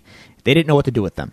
Alan Moore wrote a pitch about, he wrote the Watchmen pitch with them in mind. Yeah. Nightshade, the Peacemaker, Captain Atom, Blue Beetle, the Question, etc. And that was Watchmen with those characters. Yeah. Pitched it to DC, and they said, "Hey, we really like this. This is great, but if you do this, you're effectively breaking all the new toys that we just bought. We can't do that." Yeah. So he went back and he just made them into basically pastiches, or they're nods to those characters, but in a bigger way. They're also in the way that by doing so, he also makes them. By making them original characters, they're not only direct riffs on the Charlton characters, but they're also more vague, and they're more commentaries on the hero archetypes in comics as a whole. Yeah. So is Night Owl very much the Blue Beetle? Yes. But is he also kind of Batman? Yes. Mm-hmm. Is he also the street level vigilante that anybody could be? Yeah. Is Dr. Manhattan Captain Atom? Yes. But is he also this universe's Superman? Yes. He's bigger than any one character. Yeah. So the archetypes are all present. And then he places it into the real world, but not just like now with these characters. He goes back and says, okay, at what point did superhero comics become a thing? 1930s, right? Yep. That's kind of when our yarn picks up.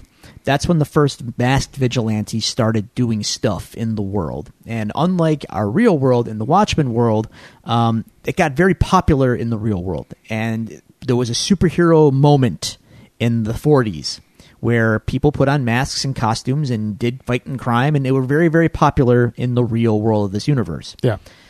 And then they fell out of favor after World War II. That is until Dr. Manhattan became a known quantity, and he is the only superpowered character in the Watchmen universe. And once he became publicly known, history takes a huge turn. Watchmen history takes a huge turn. Yeah. Now you have an actual superpowered being in the world, the real world. Yeah. As a result of that, America sends Dr. Manhattan to Vietnam, wins handily and easily. Vietnam becomes the 51st American state, and the world, the Cold War tensions that were very prominent in the 80s when this book was written, the Soviet Union, the United States, nuclear tensions, very prominent. They ramp up tenfold in this universe because Dr. Manhattan is basically seen as a walking nuclear deterrent. So the Soviet Union, in turn, ratchets up their own nuclear arsenal, and tensions are more tense than ever in the Watchmen world, to the point where the doomsday clock, which is the motif of the book, is dangerously close to midnight throughout the duration of the book, which means the end of the world is probably very, very, very near. So that's it was both in a fantasy world, but also in our real world in a very real way, in that it references events from our world. The JFK assassination, World War II, Vietnam. Yeah. Like I said, Richard Nixon is still president in 1986 in this universe because they've changed because of the victory in Vietnam. His popularity was so high that they abolished term limits, and he just got to be president for life, basically. So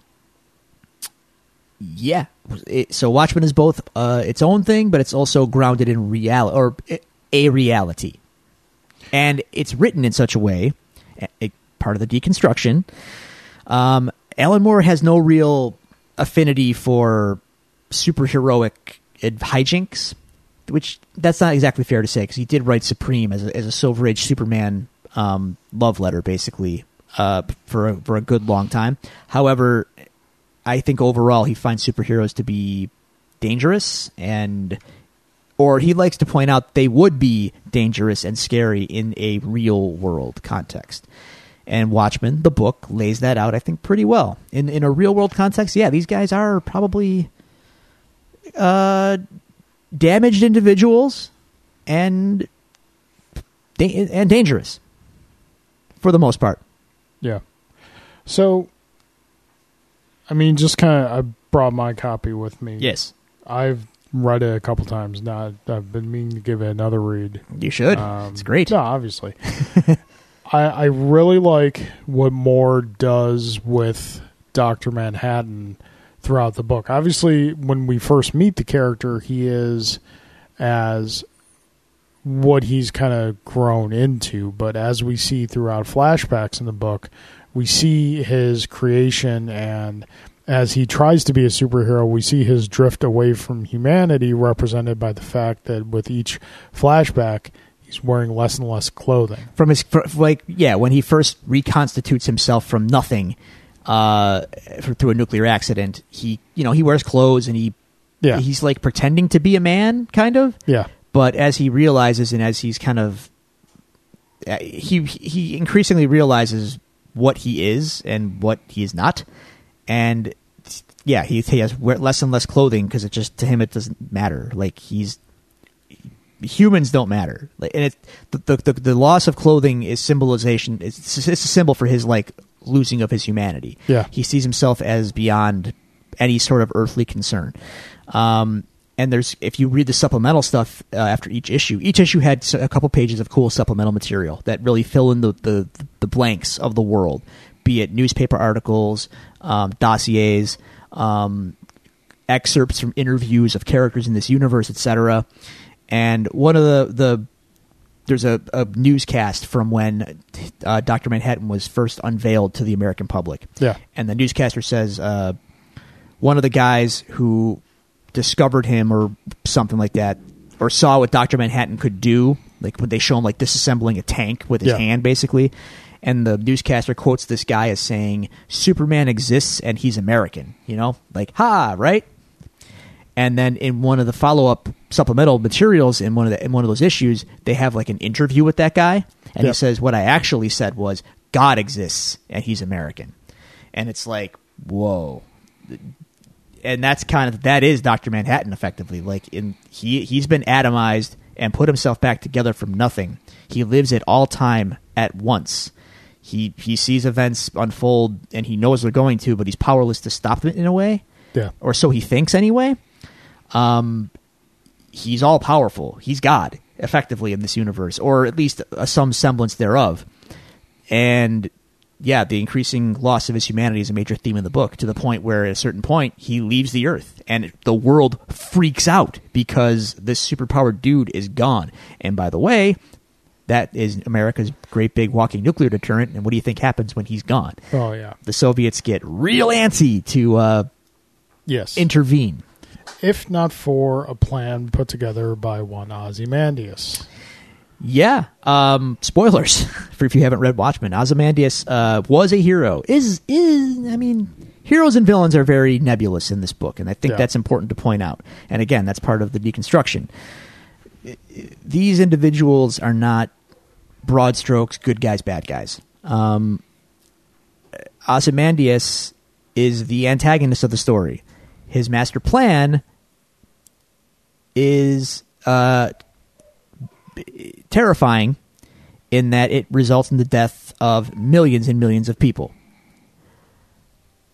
But his plan, while resulting in the death of millions and millions of people, by his own rationale, will prevent the deaths of billions and billions of people, as the world was dangerously close to ending through nuclear warfare. His plan was to intervene in that escalating conflict with a rather interesting solution that, at least for a time, works. So, to him, he's the hero of his own story.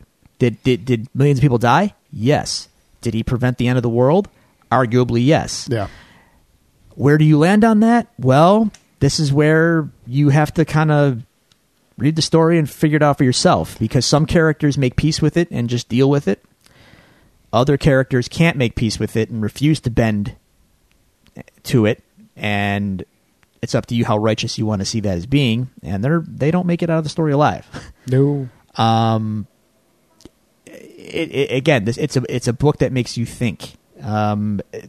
good and bad are not super obvious. Yeah, it really.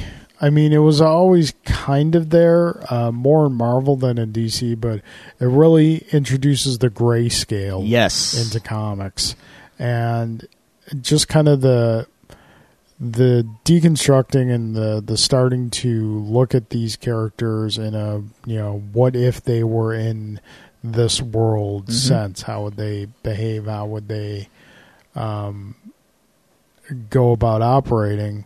And that's something that DC kind of did with, not maybe how would they be if they were in this world, but when they did their initial Crisis on Infinite Earths, to kind of just like streamline everything, because there was so much stuff out there, and just kind of get everything and do a restart. And you see, like, it's probably easiest to see in the Batman-Superman relationship, whereas pre-Crisis, that relationship is very, buddy, chummy. Right. You've seen like the classic cover of, they're playing baseball together and whatnot. I love those covers. And and then you have the post-Crisis, where none of these characters have met yet, and the first introduction between Batman and Superman doesn't go very well, because these are characters that are they believe in the same thing, but their methods of achieving it are completely opposite. Yes. And that is kind of a staple of their relationship going forward, large in part to, a lot of what was laid down in Watchmen. The dynamic of the relationships, more so than that these characters had with each other than what they had with the world that they live in, was affected by this story. How heroes interacted with each other is what saw a major change from this. Like, there was still, I think, post-Watchmen, there's still the belief in doing the greater good, but now that grayscale is there, you start to question, well, what is the greater good? Yeah. Watchmen is a brilliant, tight, and masterful work on its own. And where it lands in its definitive statement on superheroes is not favorable. And, there's no getting around that. But that doesn't mean you can't still enjoy superhero comics, and that doesn't mean superhero comics can't still be fun. And they are, and they're still great. But the problem, here's where the bad part of Watchmen comes in. As great as Watchmen is, and as brilliant as it is, it was very popular. And unfortunately, a lot of people either didn't get it, or the wrong lessons were learned from it, not just by the people who read it, but also by creators who wanted to try to imitate it without understanding it. Yeah. And then we kind of entered the grim and gritty era, or the dawn of the gritty era started in comics, where you had increasing violence, increasing adult themes, and to the point of ludicrousness, basically, over the next 5 to 10 years. And that's a real shame, because in a lot of ways, that also happened to coincide with the big comics boom in the early 90s. Yeah. And that means a whole generation of comics readers were kind of brought up on this grim and gritty, without substance storytelling. And that means that's never really gone away. It's still haunting us in a way. Yeah. And especially I want it to go away. DC. Yes. DC many times doesn't seem to fully understand their characters. They've gotten a lot better with Rebirth, but there's still a lot there that needs addressing. And I'm not quite sure how they can go about doing it other than incrementally in small doses to kind of get it back to, I'm not saying it has to go back to what it was before Watchmen, but like kind of angle the ship in the other direction. Well, it's tricky because the genie's out of the bottle, so to speak. And what do you do? Yeah. You know, to use the parlance of Watchmen itself. Watchmen is like the nuclear bomb. once the bomb was dropped, there was no going back to a time before the bomb, Yeah. right? The bomb is out there. We now have to live with the aftermath. Watchmen was a nuclear bomb in a way for the comics industry. Likewise, The Dark Knight Returns. It was kind of like Fat Man and Little Boy right there, to be honest with you. Mm-hmm. And you either... Basically, there they are. There really is no going back now. We have to kind of deal with this now. How do you deal with it? I don't have the answer for you. I think some companies do it better than others. Some storytellers do it better than others.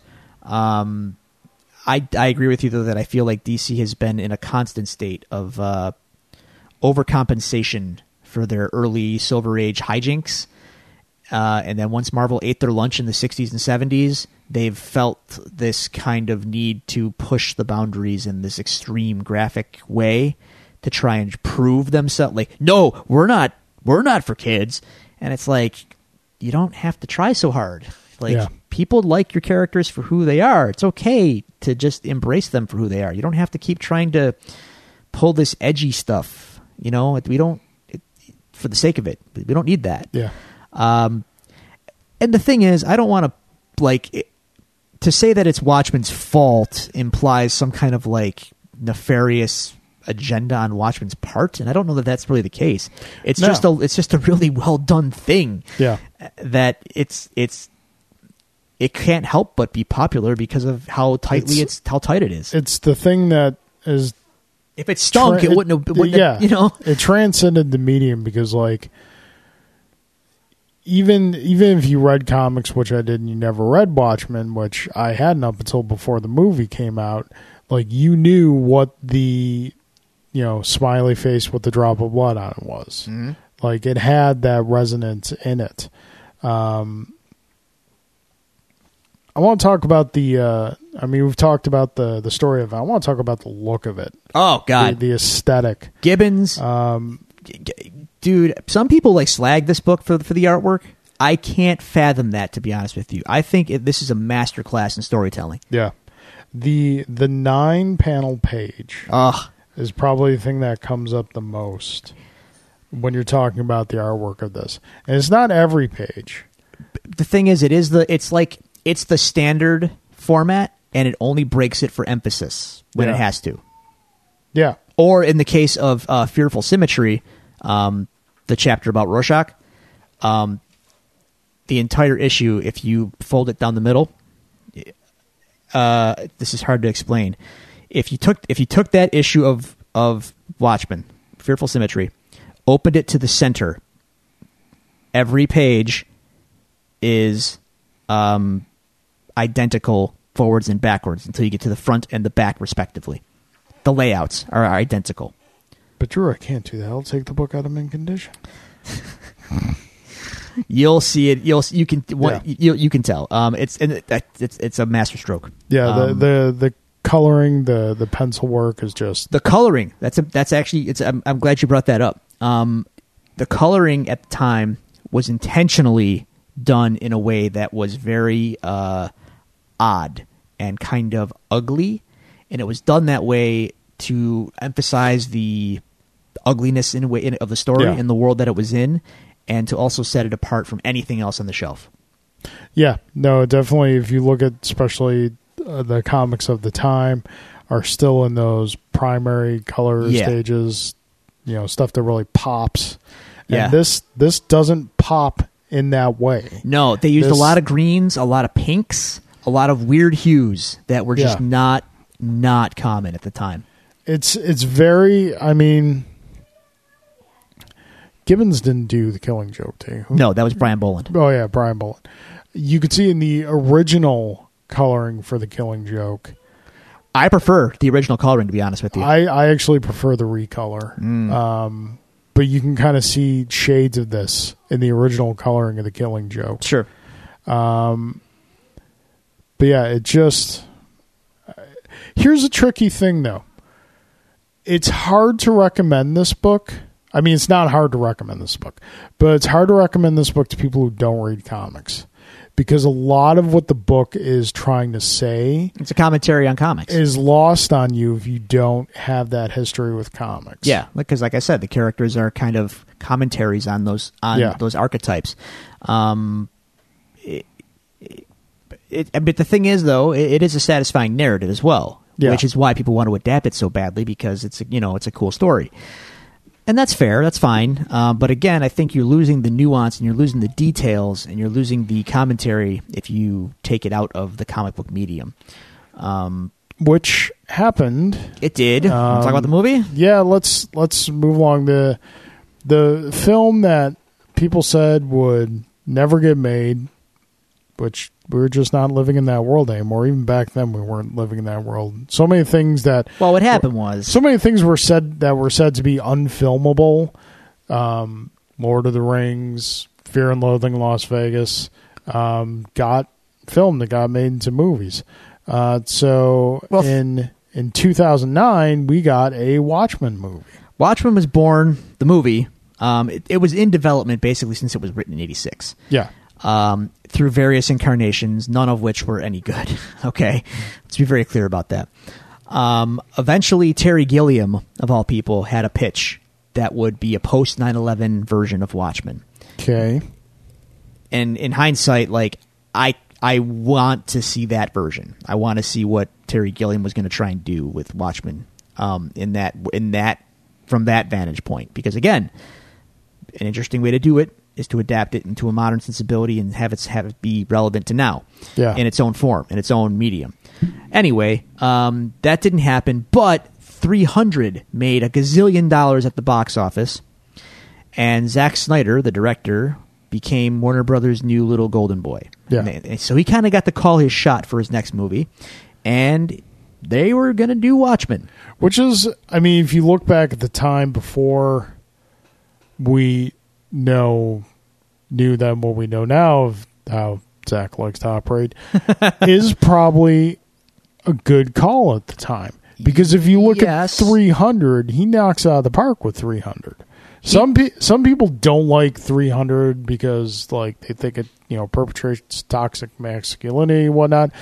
I like 300 because it is a good adaptation of the source material. It is. I don't want to get too deep into 300, but visually, as a visual storyteller, Zack Snyder, I'm not going to shortchange him. He is an excellent visual storyteller. Yeah.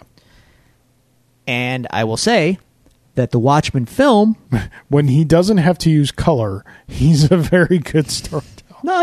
He's great. Yeah. Visually, he's very good. And visually, Watchmen, and in a large part because of Zack Snyder, because of the clout he had because of 300, he got to basically take it off the page to, for the most part, to a large degree.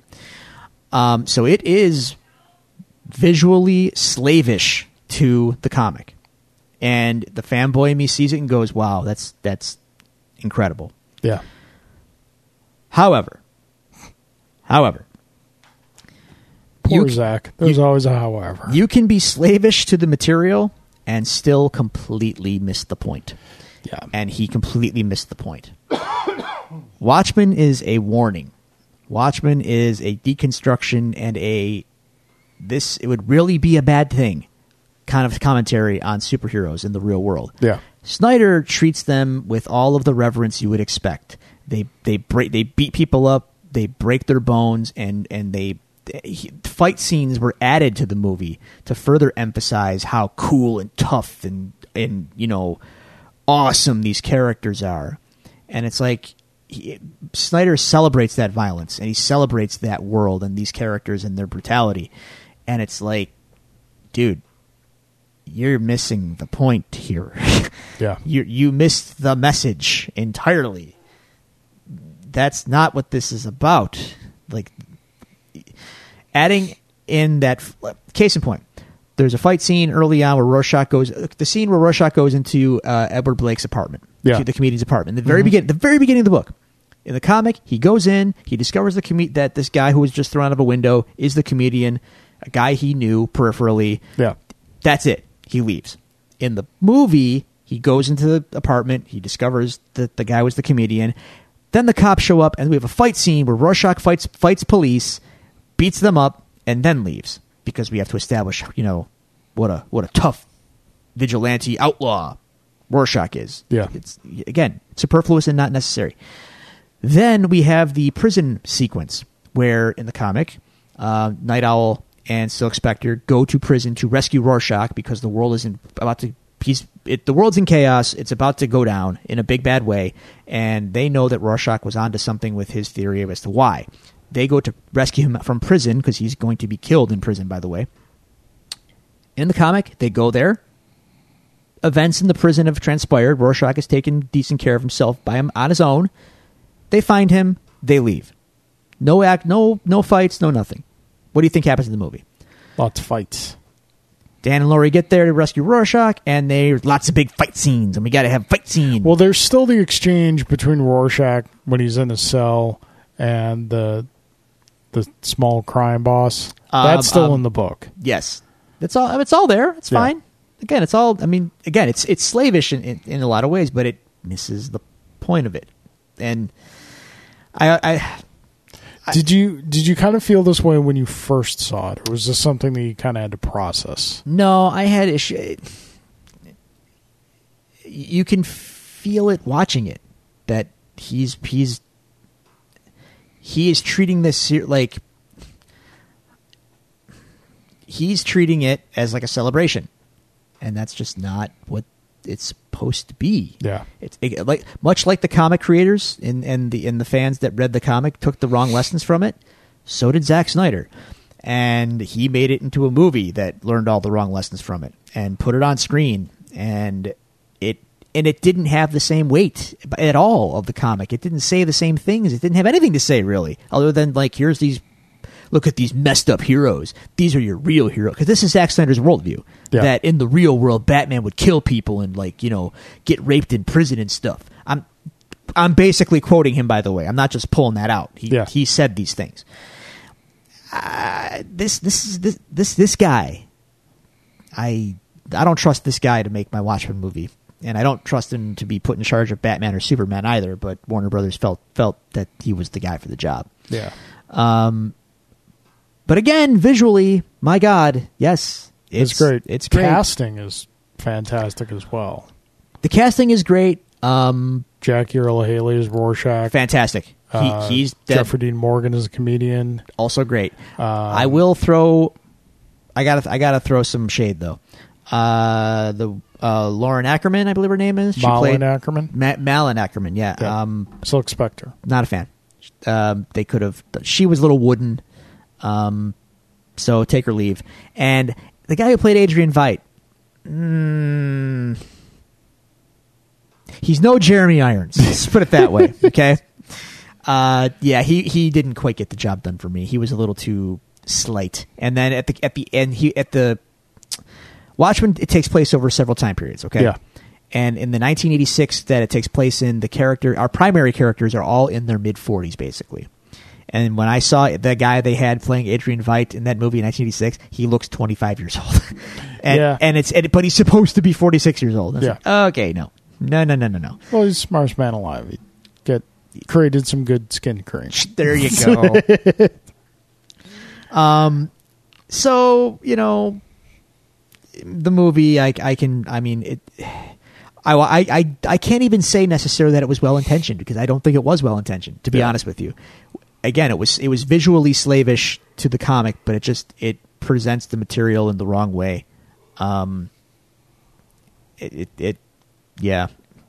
Anyway, Drew, what'd you think about the Saturday morning cartoon? Like in The Simpsons, the Watchmen babies. No, did you see You've had to have seen that YouTube video that's out, the intro of Watchmen. It's done like the cartoon. It's done like the Super Friends kind of. Yeah, Ninja Turtles. Rorschach loves pizza. And he's wacky and well, he is. He's kind of crazy.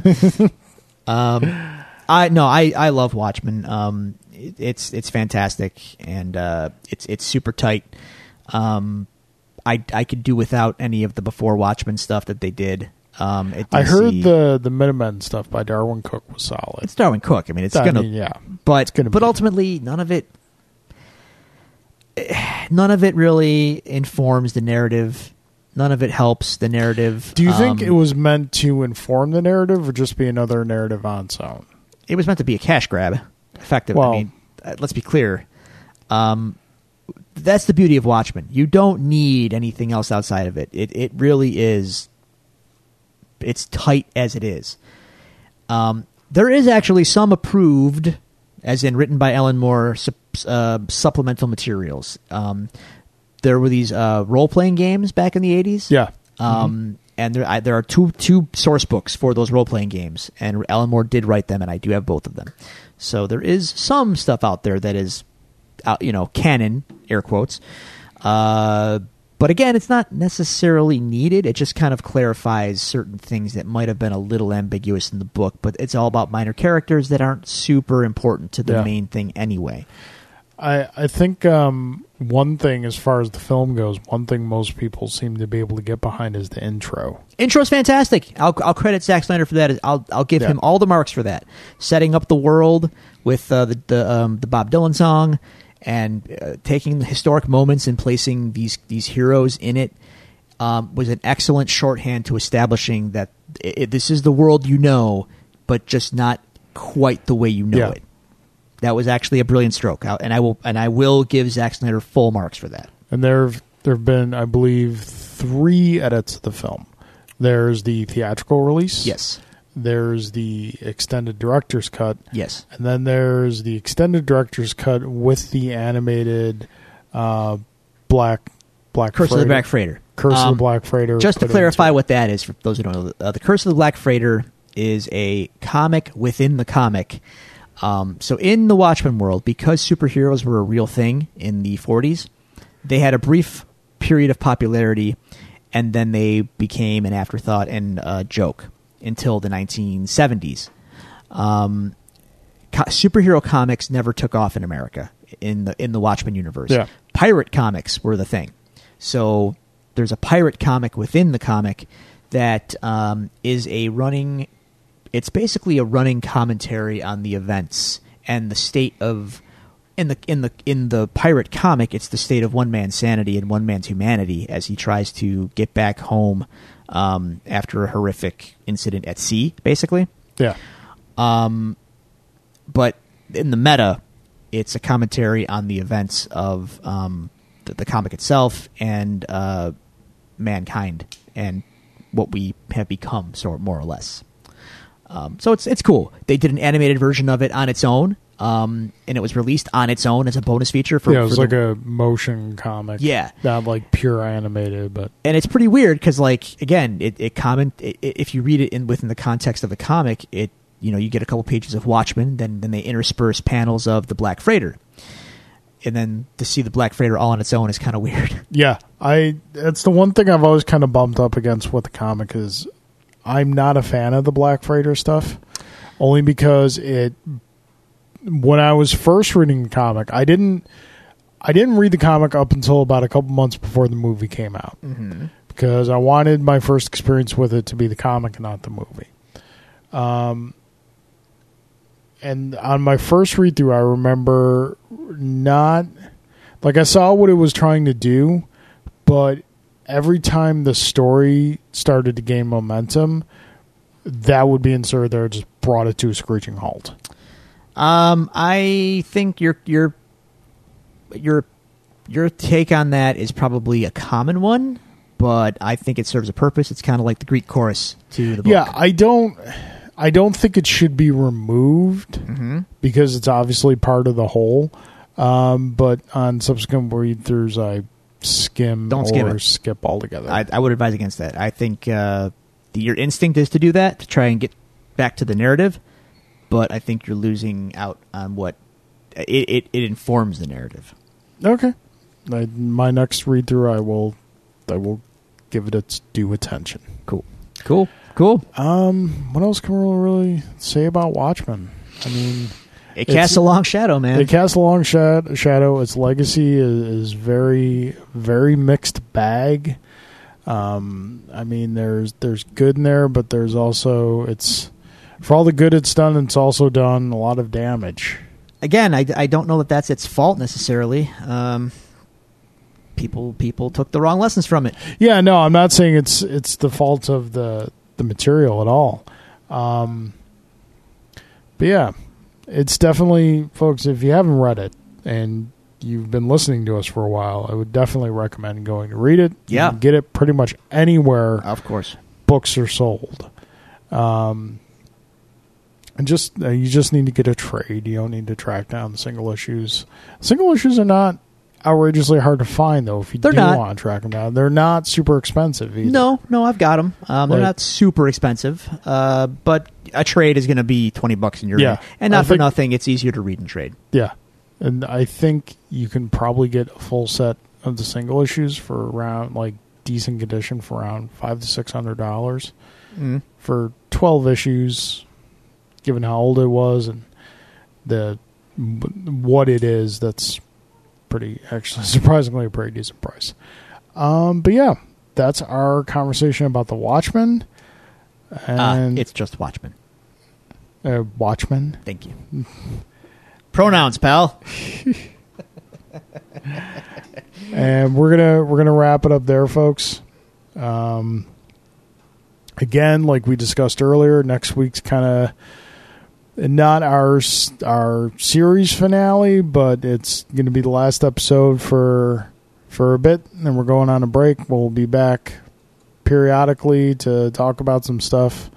But you know, next week, let me put it this way: next week we're closing down the courthouse. It'll be closed for renovations. It will be the last courthouse episode. If you would like to send us any questions or comments to be read on that show next week, you can do so at the following locations. You can find us on Twitter at Devils Do Pod. You can go to facebook.com/Devils Do Pod. You can email us at thedevilsdopod@gmail.com, or you can find all these resources available to you on our website, thedevilsdopodcast.com. Drew, that being said, any closing statements? Go read Watchmen. Yes. And we'll see you next week. All right. That being said, folks, court's adjourned.